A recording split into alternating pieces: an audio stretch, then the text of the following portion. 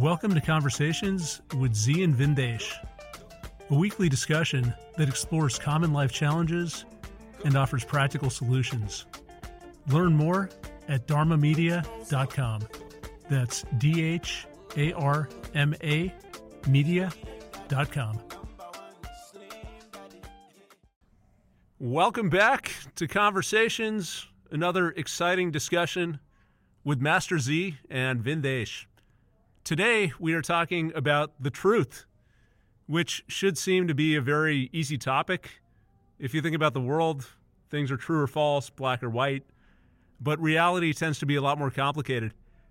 Zi, we were talking a bit earlier about how people get tripped up with the truth, and it seems like we can go wrong in one of two ways. So oftentimes, we'll adjust reality to fit whatever we need. We think we're after the truth, but we're really just trying to make ourselves feel better. And you gave the example of clothing sizes and how over the years, what used to be an extra large is now a medium. So we can wear a medium and we can say, yeah, you know what, maybe I'm a few pounds overweight, but I'm still medium, and that's fine. But that's not true. That's not an absolute scale. And really all we've done is adjust the measurement, and we've done that in a way to make us feel better, which means that we hide from the actual problem. The second thing that we can do is we can lie to ourselves. So we can accommodate ourselves to whatever the situation is. And we may not like a situation, we may not like a relationship, we may not like a job, but we tell ourselves, you know what, it's okay. I really don't care about money. I just want to make a difference. I'm happy to work long hours. Or I don't need a serious committed relationship. I'm just here for a good time.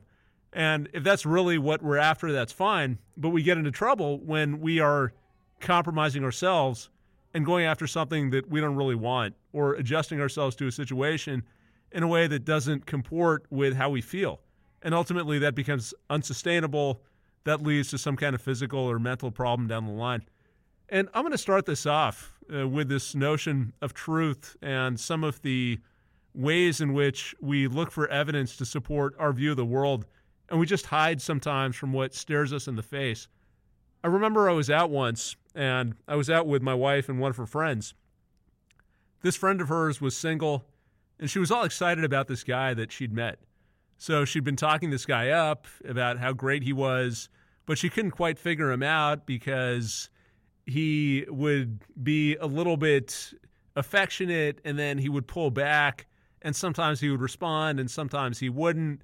And she went in and tried to kiss him, and he just kind of sidestepped and put his head on her shoulder.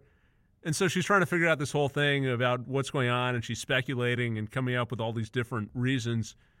So we go out with this couple, and I meet this dude, and I see him and talk to him.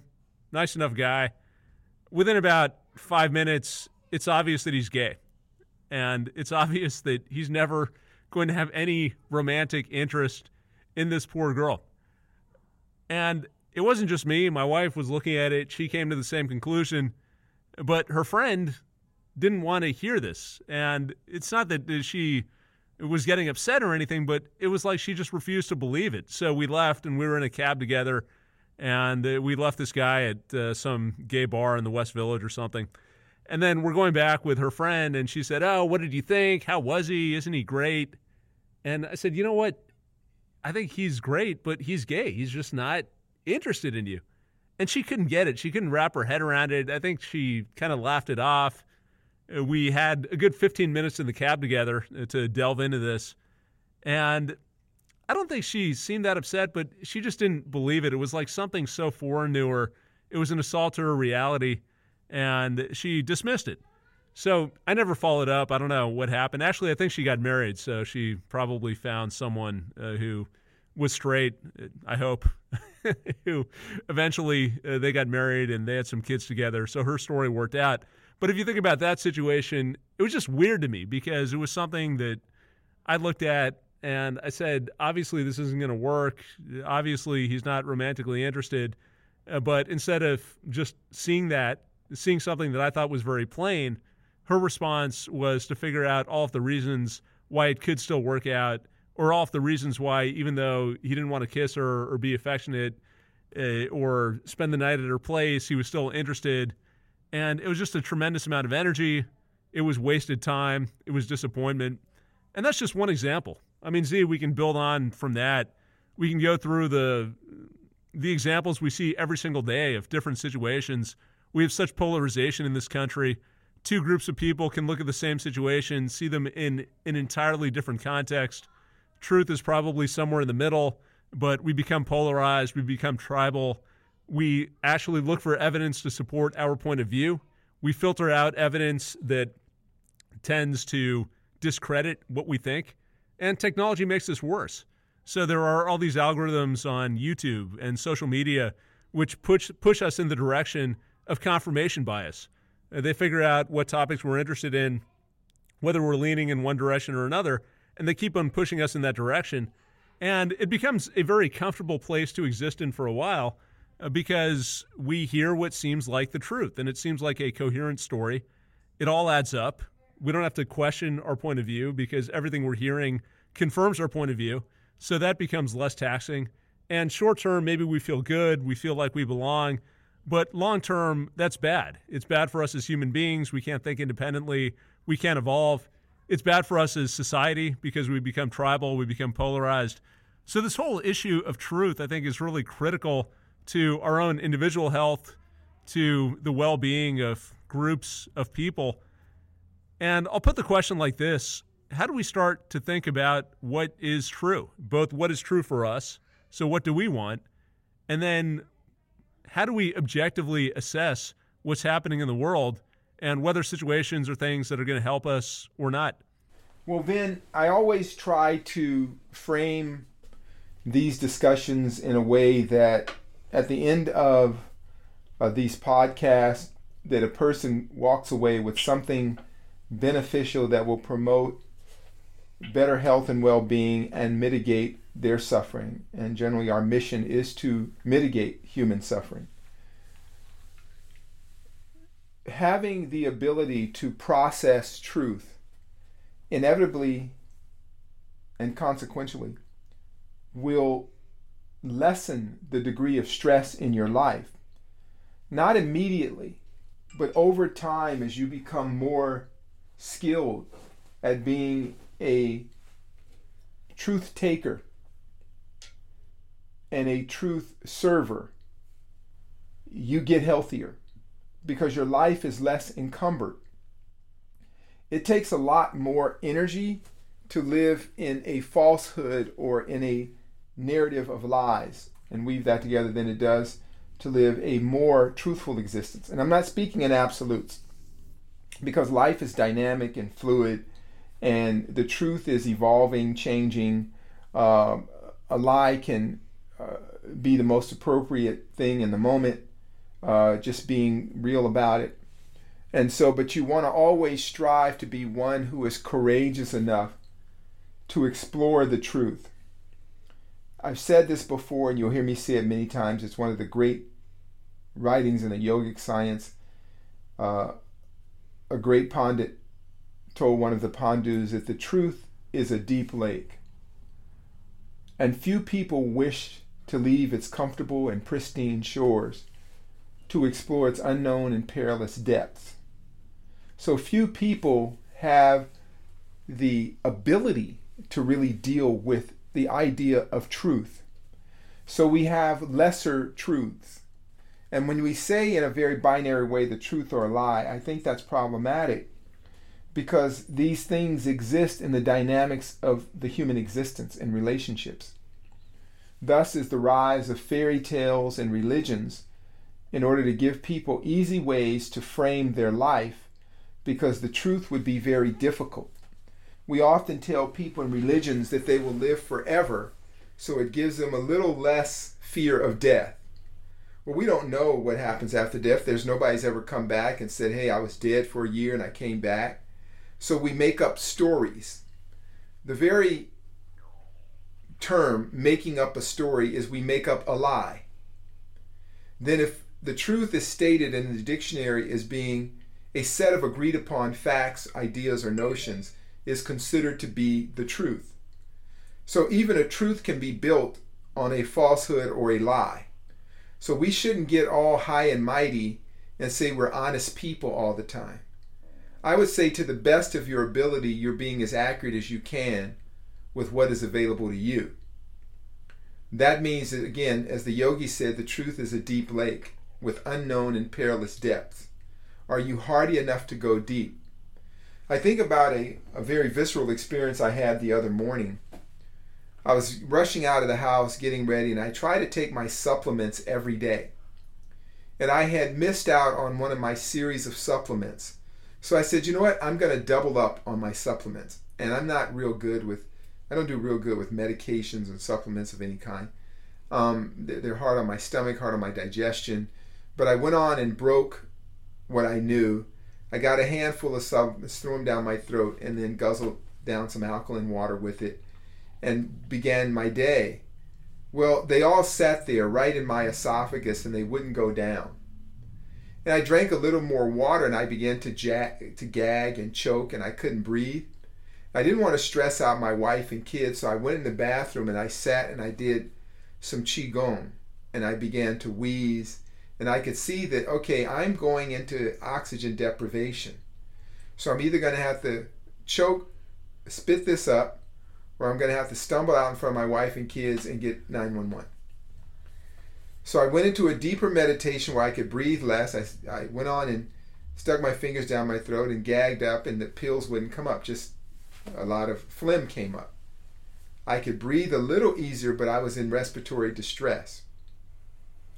So I made a choice. Okay, do I want to go out there and really, really traumatize my family? Or should I just die in the bathtub in a noble fashion? So I said, I'm just going to die in the bathroom. Let me just unlock the door so my poor wife can figure this out and manage the kids at the same time.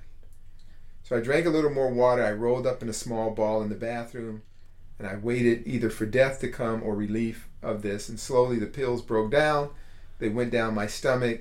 My breathing came back and everything worked out. That wad of supplements is the truth. That is the truth. Yeah, it's good for you. It can help you out over a period of time. But all at once, it can kill your world. It can extinguish your idea of life. So most of us are not hardy or healthy enough spiritually, emotionally, or psychologically to really deal with the truth. So we want to be mindful. It's ideal to be mindful about when we're demanding the truth. We look at the divisiveness of politics and views. How could it be that so many people can see the same situation but see it in completely different ways? That is because, again, the truth is an agreed upon body of facts. And if the body of facts includes one group of people are less human than the other, the truth will be biased in that direction. Inversely, if the idea is ever victim, ever the sufferer, is the beginning of the facts, then everything you see that truth will be biased in that direction. We talked some time ago about developing skills of critical thinking. And they're very difficult to deal with because our world is designed about the truth that we create, the illusion of reality and truth on all levels. When you look in the mirror in the morning, what you see in the mirror is not the truth of you. It is a number of packets of information that are dealing with your history, your view of the world, how you feel about yourself, how you feel about others, and then layer that on with the gross photonic refraction and reflection that is coming through the visual cortex. So what you see is very different than what is really seen. That's why people often look at photographs and say, wow, is that me? Or you look at a video and say, is that me? Because you have a moment to step back and observe in a less passionate way, as we always talk about the dispassionate observer. So the truth is an important supplement to our overall well-being, but we cannot handle it all at one time, and we have to be prepared for it. As my incident with the supplements, had I taken one small dose at a time, I could have had the whole dosage uneventfully. But I was concerned, and I was crushed for time, and also concerned with having missed a dose. So to people, we come up with these weird ways of framing logic and reasoning that prevent us from dealing with the truth. So now, as you mentioned earlier, you go into the stores and they've changed the sizes of clothing to adapt to the unhealthiness of the population. So the indexing and the metrics that were set up, the standards set up for average and normal health have changed. But yet the evolution of human beings has not changed. The lessons of nature have not changed. The overabiding rules of nature and physics have not changed. It is only our way of speaking with them and the collective agreement, these collective agreed upon facts we're adjusting. So facts aren't even facts anymore. They're what works for you. So for those who are really trying to develop the ability to take the supplementation of truth, to share that truth, it takes a lot of nurturing, a lot of personal work, a lot of introspection, a lot of deep, deep self-analysis and self-adjustment and modification, even to take the pill of truth, let alone to share that pill. So the benefit of the truth is it is less burdening. It takes less to manage the truth than it does to manage falsehood. It takes a lot less energy. And so when you talk about living in health, it's all about an energy game. You want more energy in than going out. That's the anabolic cycle. Mentally and physically, we want the rest cycle. We want the cruise cycle to exist as much as possible. So when you live your life based on anti-truth, it just takes a lot more energy. But we also want to appreciate that in the world that we exist in, one must always have strategies of survival and maintenance. So you weigh the truth with the other variables in your life: roof over your head, food in your belly, going and coming from your business at hand. So it can be very complicated getting to a simple place. So we have to deconstruct the falsehood and even deconstruct the truth to look at the beginning and the root of it. When it comes to our health and well-being, most people that I talk to do not do the things that they say they do, or they say they know that they should be doing for their health. If I ask a person, are you managing your caloric intake? People will lie and say yes. They always say, I barely ate anything. I barely eat, and when I do, I only eat organic. Then you go over their house and they serve you Hostess Twinkies on Wonder Bread with a grilled snow cone or something, right? What were they telling me? Why were they telling me this? I always wonder, why are you telling me this? Because they feel the truth will lead to rejection. They believe that the truth will lead to challenges. They believe that the truth will lead to alienation, judgment, negative judgment, and it will reduce their tribal index, and they will lose friends or companions. So that's why people often divest from the truth. But not blaming them, we have created a world as such that people have trouble with all of us as we receive the truth and how we react to it. You know, you go to the doctor and you say, Doc, tell it to me straight. How many weeks do I have left? Well, he doesn't want to be in that position. So he says, well, don't give up hope. Oh, anything could happen. I remember my best friend, 50 years, was dying of cancer. And he knew it. He knew he was in stage 4 of an incurable form of skin cancer that had metastasized into all of his organs. But his family was not ready for the truth.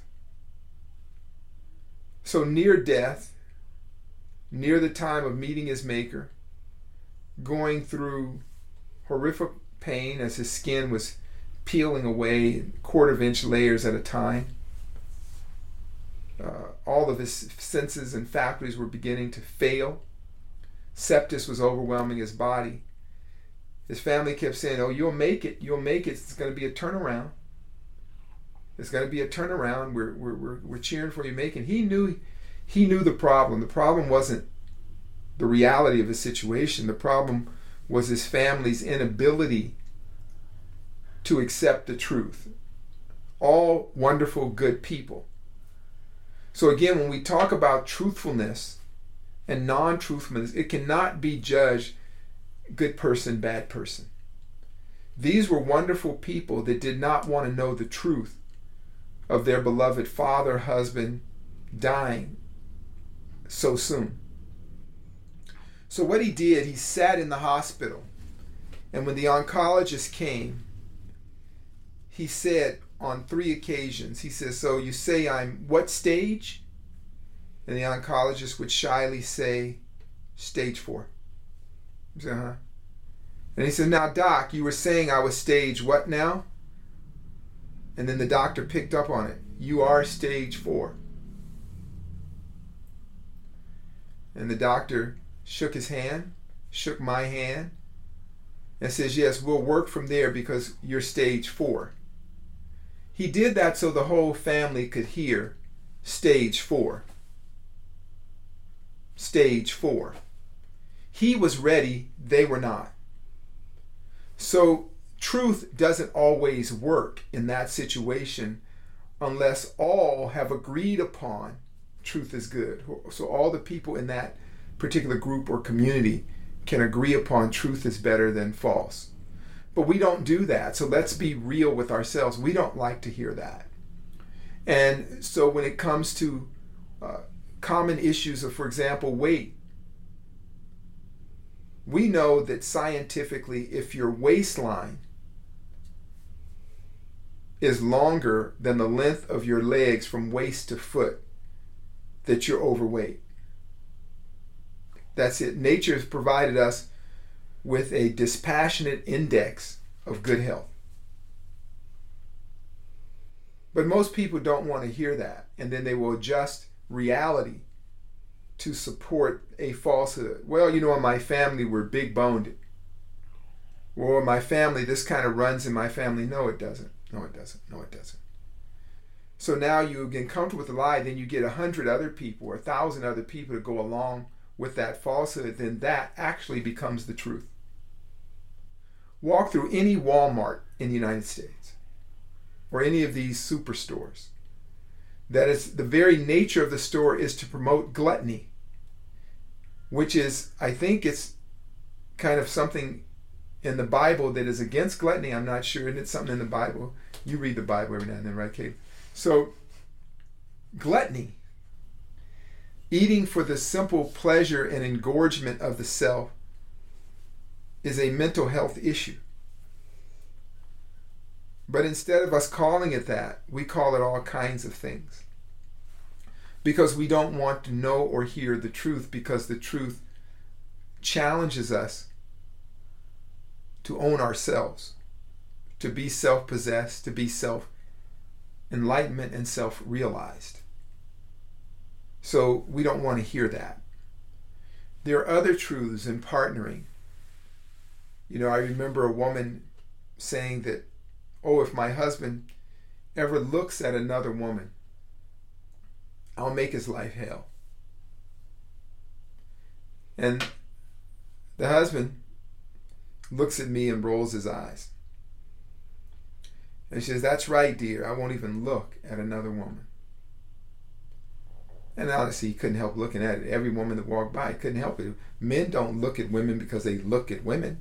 We look at women because we make 1 million sperm cells a day, and each one of them's trying to exist as a human being. And in nature, we dart our eyes, we look, we take snapshots. We don't know what we're doing. It's nothing personal. It has nothing to do with romance, any of that kind of stuff. But to tell this woman that's an unacceptable answer. So he told her lies. And now the challenge with that is very stressful because you have to maintain those lies. If he were to tell the truth, yeah, I look at women, but I'm with you and I love you, but I have a nice car, but I look at other cars. Right? I have nice clothes, but I look at other clothes. Doesn't mean that I'm going to act upon it. It doesn't have anything to do with that. But that's too complicated for some people. Or it's not complicated enough, I should say. So they need to over-embellish. I remember growing up and going through a lot of different relationship drama and stuff like that, all because I wasn't always honest with what I wanted from the women in my life. I was hoping that they would figure it out simply by innuendo or guessing or hinting.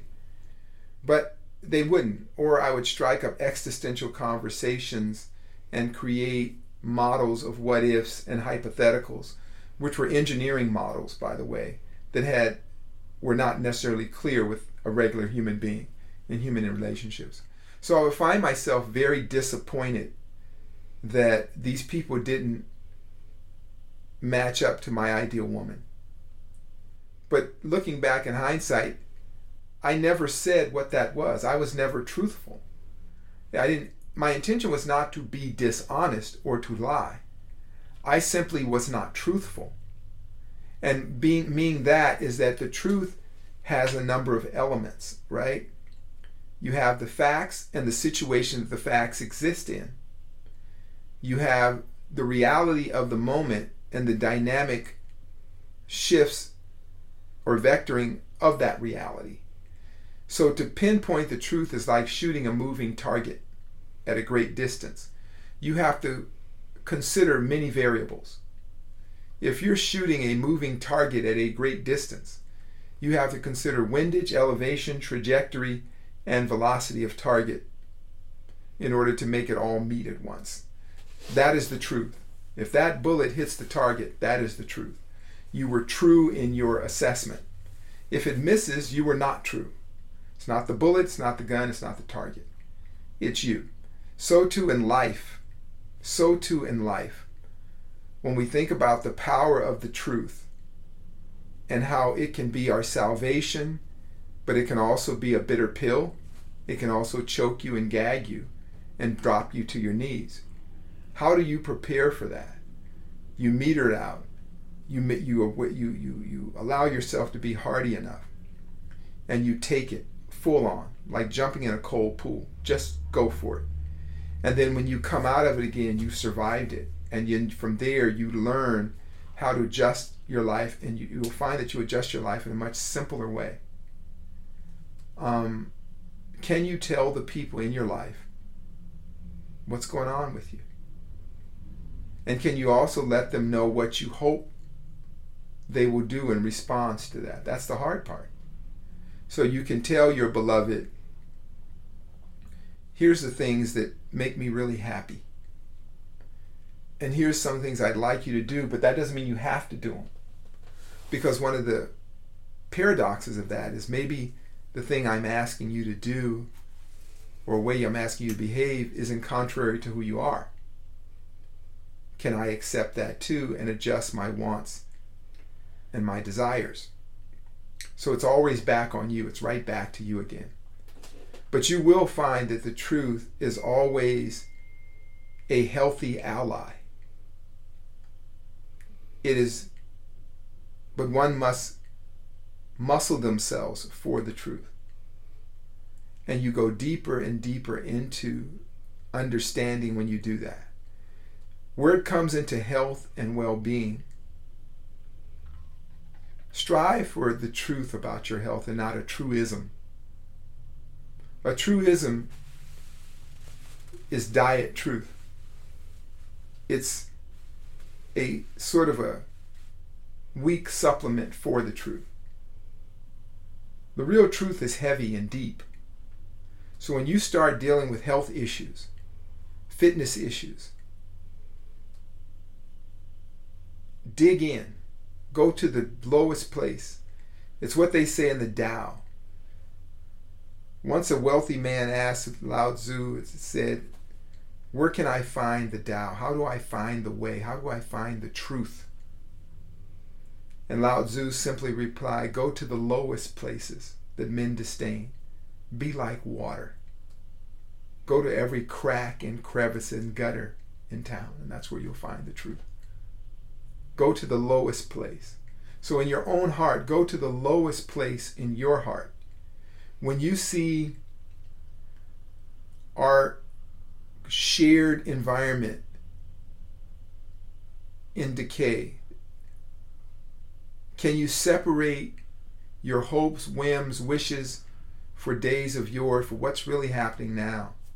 Accept the bitter truth, that too big a pill to swallow, and just sit with it and observe. And then in that observation, you'll find, here are things that I can do. When I heard that the bees were dying off because of all the Monsanto stuff, it's weird. It's one of those weird things. You hear about different stuff, but that saddened me, that people would kill bees, right? It's just, I don't know, it just hit me like, why would you kill bees? I don't like to get stung by bees. I've killed enough of them myself, but I'm just a small player. I'm not killing millions and millions of bees. I'm just swatting the ones off me that might sting my ass because it hurts. But I understand what they do. What diabolical, twisted man or people or group would kill off all the bees? So I started sustainable gardening in my front yard. You've seen our garden, Caitlin. It's growing. It's pretty. And I just got down in the dirt and I just wanted to do my little part. I know I can't save the bees, but I know in the quietest place in my heart that I did my part to not hurt them. And in return, I got some organic food growing out in front.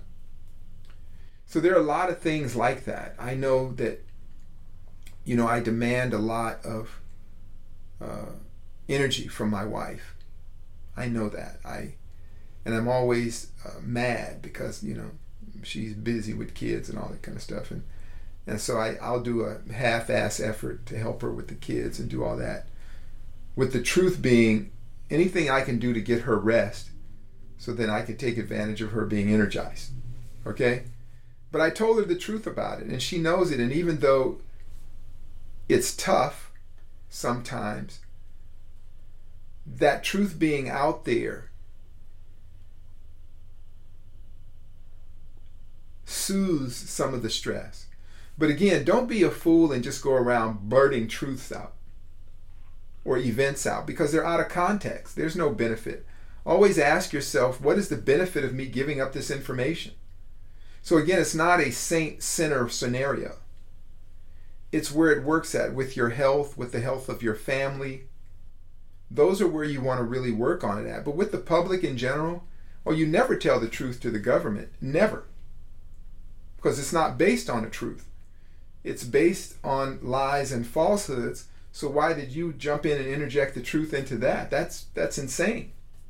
So again, the truth is a group of agreed upon facts. The government, as it is established, has agreed upon a lot of lies. So their truth is a lie. Politicians of all ilks are promoting themselves.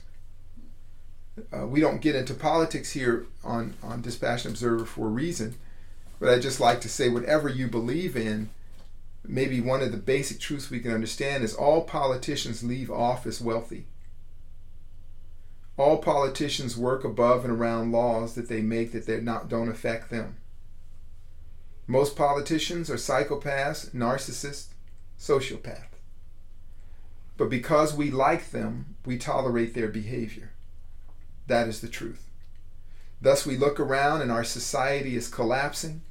It is more divided than I've ever seen in my lifetime, and I've seen a lot of division. It is more hostile, more filled with hate, all because there has been no truth. The absence of truth has created a void of falsehood and chaos. And we do not allow politicians to tell the truth, because if they told the truth, you would not like them anymore. And everybody wants to be liked. And for politicians to do their bidding, they must be liked. So they will say whatever they need to say to be liked. Thus, truth has no role in this. So too those of you who are working with people. You know, to build a large customer base, often times you can't tell the truth. And that damages your soul for a minute, so you often have to find ways of soothing the hole in your soul because you've had to entertain people as opposed to maybe serve them on a higher level. So in that way, one must protect themselves and soothe the ravages of the heart from indulging in falsehood. So well, I didn't tell the person the truth because they wouldn't have come back. Or I didn't tell them the truth because, hell, it wasn't worth it. But each time you do that, there's a diminishment of the self. So you have to have a way of tonifying it. Again, it's neither good nor bad. It's not saint or sinner. Many times falsehoods are healthy in order to preserve the peace. If it's a falsehood to preserve the peace or save human life, there's no argument. But we're striving to be more truthful. Sometimes with people in our lives that love us dearly, they don't want to know we're suffering. There's the Superman syndrome, where we want to believe that iconic people in our life will live forever. Those people know that, so they tend to hide their suffering. That young actor who died at 43 years old or whatever of colon cancer is amazing. It's in the popular media. Chadwick Boseman. Yeah. That he was in chemo, suffering from the ravages of chemo, and still making movies and presenting a great face. That's very noble. So in that way, the falsehood had nobility to it. He gave people inspiration and hope, though it cost him dearly. But he wasn't telling the truth. That doesn't make him a bad man. If you know that the people in your life are fragile, unable, not hardy, there's no reason to force the pill of truth down their throat, for they won't benefit from it. They'll only gag and die. It'll only crush their soul. So we can do a lot by training and preparing people for the truth. And that's done with a lot of compassion, a lot of empathy, and also checking yourself. If you want to run around and suddenly confess all your sins, are you doing that to take it off your back, or are you doing that to hurt the people around you? So we want to think about that. When you lie about your health, your well-being, or whatever, why are you doing that? Are you this Chadwick Boseman? You want everybody to be happy? That's noble. But ask yourself, why are you doing it? Because each one costs, but the truth costs less. You follow me, Vin? Yeah. Just one second. Let me get back to my recording area. So, Z, you make a lot of interesting points. I think the distinction is pretty critical. And to me, that's a distinction on the one hand between knowing what you want and what reality is, or at least having as strong a knowledge as possible of those two conditions. And number two is what you do with that. So if you're clear on what you want and you're clear on your surroundings, on how the world works, you may choose at times to say things that you know to be false. You may choose to tell white lies to ease certain interactions, spare someone's feelings, or just conserve your own energy.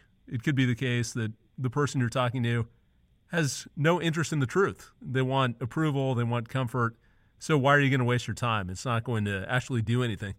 But I think that's very different from the situation we described up front, where you are not clear either on what you want, or alternatively, you're not clear on what reality is. And if I think about that, you talked a bit about the health implications of not knowing what that truth is.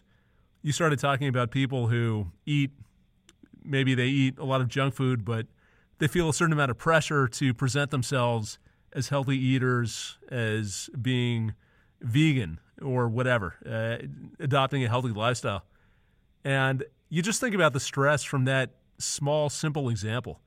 So yeah, maybe not that big of a deal on the surface, but now suddenly every time their friends are around, they're thinking, oh my goodness, do I have the appropriate health foods in my kitchen so it looks like I've got a healthy diet? Let me think about what I'm actually going to eat so that I can maintain the charade. Let me think a few steps ahead about who might come and blow up my cover. So Is my kid going to come in and talk about how I ate a Snickers bar last night? So let me think about what he's doing, and can I get him into the other room so that he doesn't talk to the people that I want to impress? All of these machinations lead to a tremendous amount of anxiety. I mean, it's just so exhausting even talking about it. All the gymnastics we go through, the planning, the scenarios to maintain a certain charade or a face that we want to present to the world. Or alternatively, to convince ourselves that we're okay even when we're in pain. So I'm hurting, but I should be okay. I should power through this. I shouldn't want the things that I want. It's not right for me to think this way. Let me think a different way. And I've seen people, either friends, family members, who just tie themselves up into knots. And the more you do of that, the more you become utterly divorced from reality. We've talked in the past about maintaining this visceral connection to what is. So what is your gut telling you? What are you seeing in front of your eyes? The more of this we do when we try and rationalize and argue and strategize and try and do the impossible, which is turn something false into something that's true, the more disconnected we become from reality.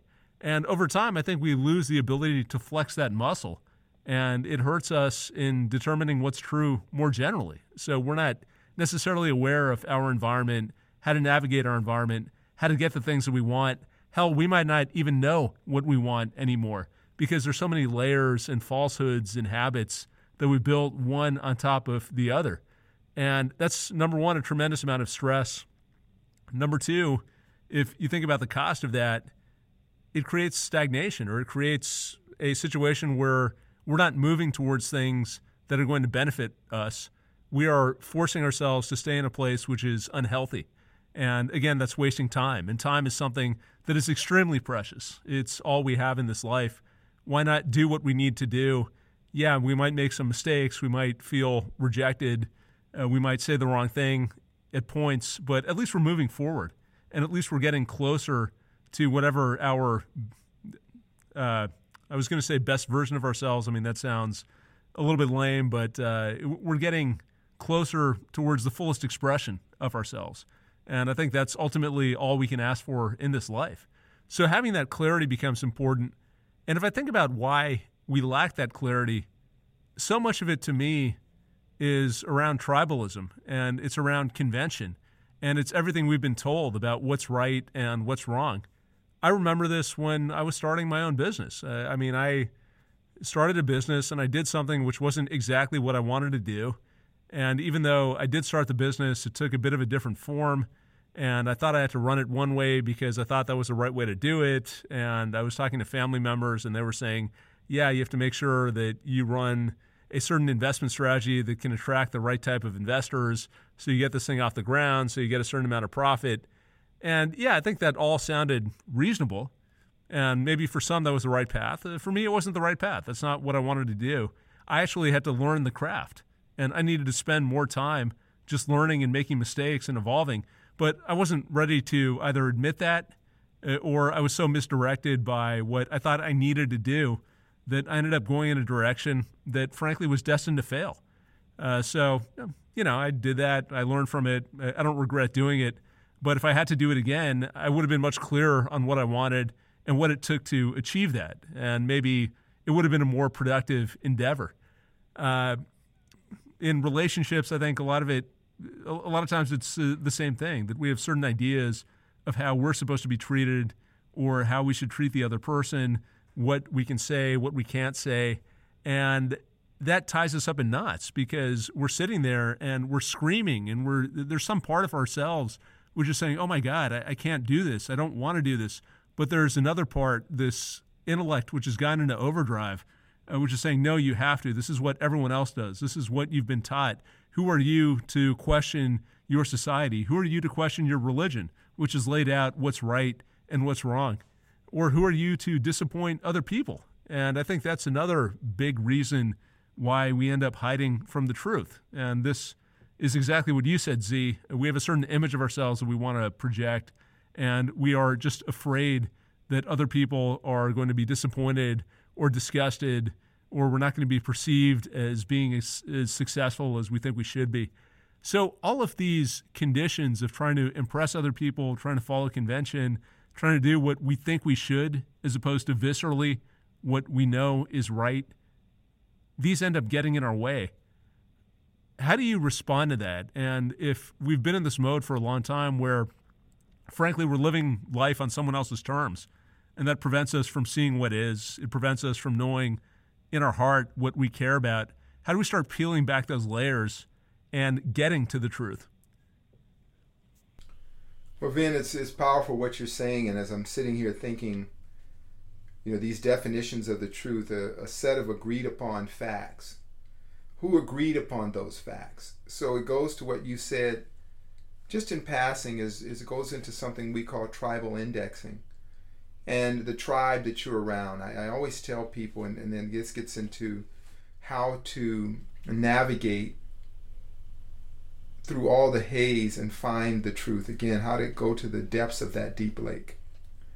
So if that lake is murky, and it's made murky by all these different particles of your life that prevent you from seeing clearly, tribal indexing is one of them. If all of us were to sit down and do a list of 5 or 10 things that define us, we could see what tribe we're in. And then from there, you could understand all the particles that obstruct our ability to see clearly. First, you say, hey, I'm a man, I'm an American man, I'm a Christian American man, I'm a, what else could we add to that? I'm a, I'm a veteran, a proud veteran, American Christian man. I'm a proud veteran Christian man that loves in the power of American industry. I'm a nationalist. So you write those things down, and right away when you write those things down, you can see the problem with that. So obviously you're a nationalist, and you believe that everything of your nation is good and all other nations are bad or not as good. So that's going to affect how you assess things. The fact that you said you're a man and that defines you some way, somehow, we have to figure out what that means. Does that mean you're better than a woman? I don't know. What is a man? You have to ask yourself what that is. You say you're a Christian. Now you're a Christian nationalist man. Well, it's getting dangerous already. That tribal index is getting dangerous. So if you meet, a Muslim Jewish woman who is an environmentalist, you probably won't like that person. Not because of an absolute truth, but because a set of agreed upon facts that she is in conflict with you. So you don't even know the person. So tribal indexing and our tribal concept of ourselves creates the muck and mire when we're trying to find the truth. Thus we see played out every day in American media. Cities on fire, people seeing the same thing and having extremely different opinions about it, people seeking the truth, the right answer, or just spouting out a lie. If you're not seeking the truth, you're owning a lie, because the truth has to be sought. Whatever you see has many layers to it. And unless you're willing to explore the layers, then you don't want to explore it. You don't want to know. It's like those stories of people who are adopted. And then the adopted parents lament, oh, when should I tell little Johnny he's adopted? Or should we tell him? And then when little Johnny finds out, he's upset, hurt, maybe runs away from home, storms out the door. Why would something like this even be a big deal? Think about it. Well, because early on, you told a lie. Or you framed a story that made whatever you saying a lie. What does it mean to be a parent? To be a parent. It has nothing to do with genetic material, being a parent. Absolutely nothing to do. What does it mean to be a mom or dad? It has nothing to do with genetic material. How then does it get so confusing? Because somewhere along the line we added value to these elements, these particles that obscure the lake of truth. So you can't even tell the truth anymore. Right? People talk about all the time this idea of where they say fidelity in relationships. Fidelity. And few people choose to even open a dictionary and understand what fidelity meant. A woman came the other day and says, yeah, my husband, he was lacked fidelity. Islam, they have people called infidels. Couples have people that don't have fidelity. But nobody even cares to know what that means. Fidelity means clarity. All it means is clarity. When you have an old-fashioned recording device and it's called a hi-fi, that means the sound is very clear. It has high fidelity. It is not unclear. It is not staticky. It's not grovelly. It has high fidelity. HD video. High definition, high fidelity video. It's better than less. I actually don't like HD because the actors and actresses look really ugly on that. So I like a little less fidelity. I don't like the truth in my entertainment. But with that, if people understood the concept of fidelity, it means to be clear. It is not truth or lie to be clear. But if you're not able to deal with that clarity, then for the sake of the relationship, you can't have fidelity. It's like when these old stories, a woman walk up to their husband and say, you think I'm fat? Well, he has to lie. There's no fidelity there. He has to lie. But you can walk up to a friend and say, hey, come on, man. Go on and cut out the Happy Meals every now and then and let's get to work. That's fidelity. But people don't allow that. We don't allow fidelity. So how can we ask for something we ourselves don't allow? So the medicine in working towards finding the truth is really the work on the self. It goes into self-realization, self-ownership, self-possessions, as the yogic teachings teach us. And it starts in a very personal way. Be true to yourself. Be honest with yourself. In the quiet realm of you, tell the truth. If you mislead everyone else, at least tell yourself the truth. Start with that. And then as you begin with that, it slowly moves outside of you and starts to shape your social environment. A little bit at a time. And then you'll find that it is natural for you to social distance. Because it feels so good being honest and truthful that you'll find yourself not really wanting to be around a lot of people you can't be that way with. So you've resolved the social distancing problem right there, because you're only going to have so many people around you anyway that can swallow that bitter medicine and that big pill of truth. But it's really good when you do it, because it tonifies you, it invigorates you, and it lets you live life with such freedom. You don't have so few bags you have to carry. But again, be wise about it. Don't just jump out there and say random stuff to get a rise out of people and hurt people's feelings, destroy relationships, burn and destroy everything around you because you want to blurt out something crazy. That doesn't benefit anybody, and it's no longer the truth anyway, because if the truth done for the sake of destruction and not for the sake of the integrity of truth, then you are lying anyway. Even your truth is a lie now, because you just did it to hurt people. You didn't do it because you wanted to serve the greater good or elevate the consciousness of anyone. So it's kind of complicated, Vin, but I think we can make it easy. We know that it takes less energy. It's good for your health. It's good for your emotional and spiritual well-being. But it also takes masterful work to get to that point. You follow me? Yeah, Z, I think your points are spot on. And I'll just add on to what you're saying. There's another aspect to this where a lot of times our beliefs are hijacked without us even being aware of it. And there's so many narratives that we pick up where we allow other people, and this is the faceless committee we've talked about, we let some unidentifiable party define our reality and tell us what is true. And I think about this. I'm in my 40s now. I was talking to a friend of mine from college the other day. Hadn't caught up with him in a while.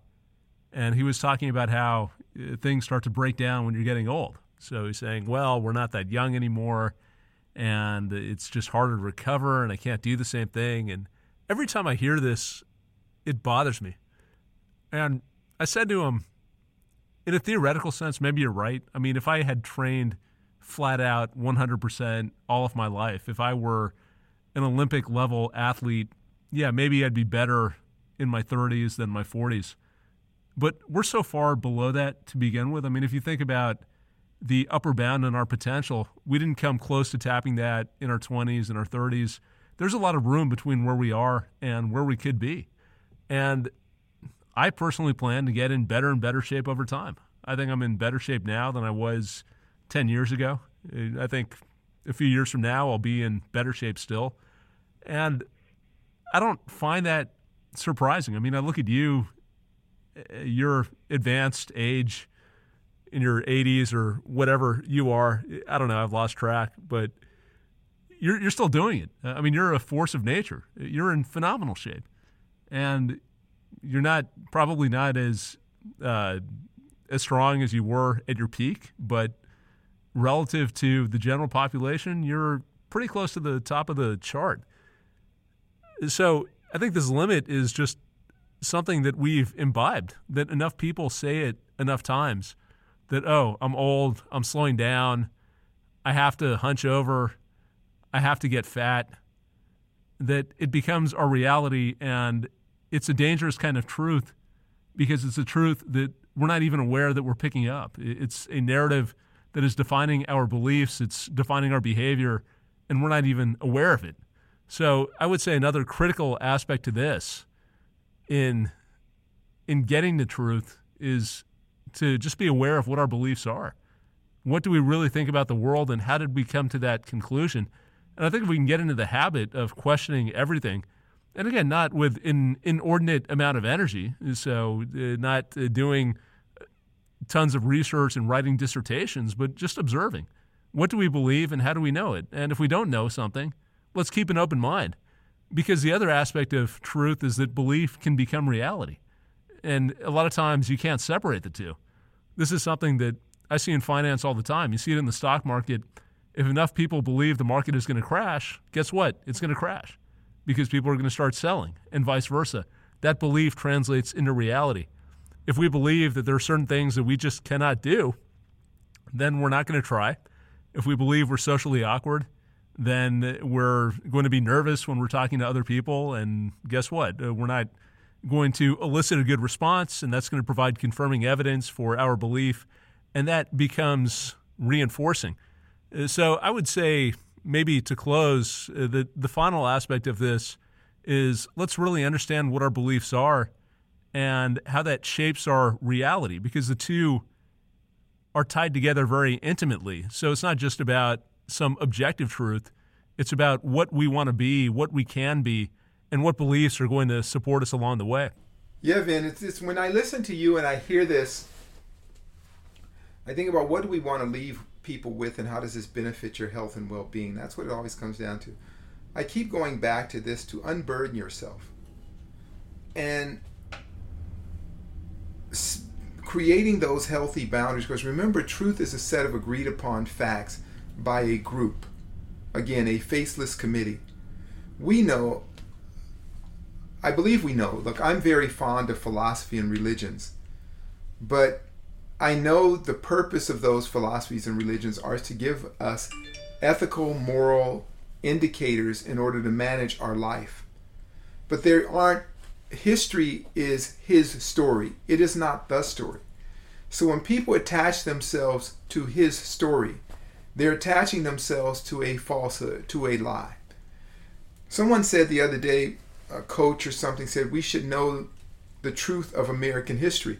No, you should just know the story and not his story. If you know the story, the truth will naturally come out.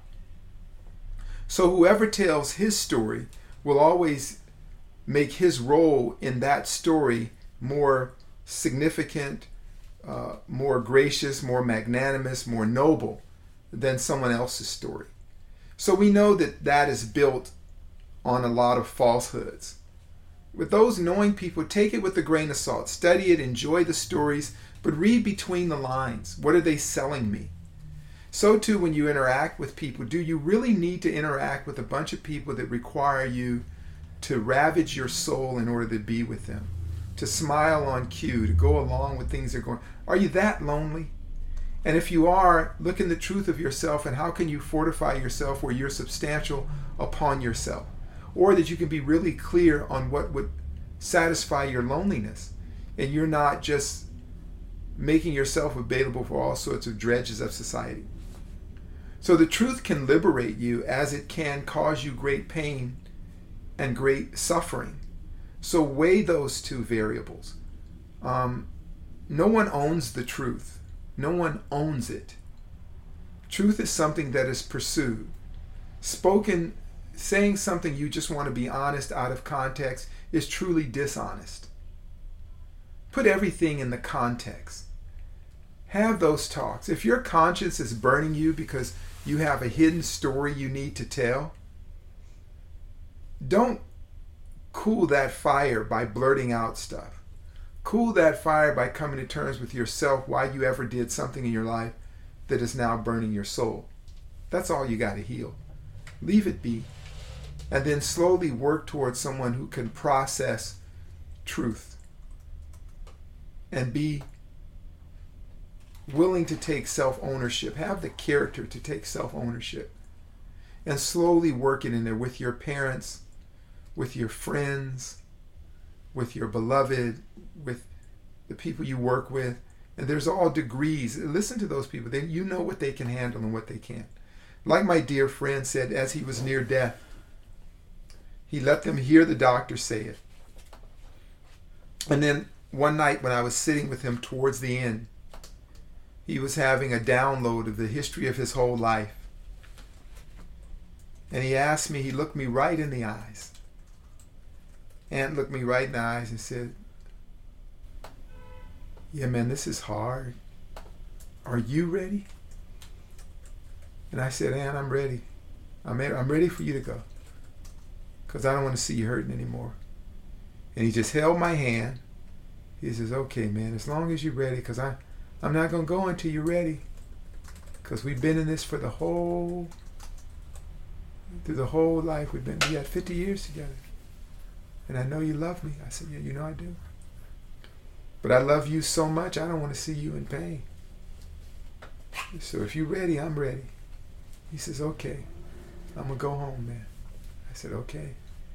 The next day he passed away. That's the truth. So let's keep it really simple with the truth. Z, I love that word, fidelity, and how that means clarity. I think that's really what truth is about. Let's maintain fidelity. Fidelity to who we are. We have to know what we want, we care about. And fidelity in terms of our image of the world, how it works. And the more clearly we can see ourselves and the world around us, the easier life becomes. The less baggage we carry around, the less stress, the less anxiety that we have, and the more quickly we can evolve to whatever destination we are headed. So I think we get caught up a lot of times just making things very complicated, making things about, oh, I need to think a certain way, or I think this way, so let me go and find evidence that supports this or find groups that I'm comfortable with. And we talked about this in bitter medicine. Yeah, maybe that feels good for a little bit of time, but we need a little bit of bitterness. Maybe not an overwhelming amount of like your supplement example. We don't want to take so much that we go into shock, but we need enough truth to keep us on track and keep us moving forward. And if we don't take that medicine, we just end up losing our way. We lose that visceral sense of reality. We lose our connection to life. So keep it simple, keep it clear, and know your truth. If you enjoyed the show, please consider leaving us a review on Podbean, iTunes, or your favorite podcasting app. Each 5-star review helps us bring you more unique and insightful content. Learn more at dharmamedia.com. Peace.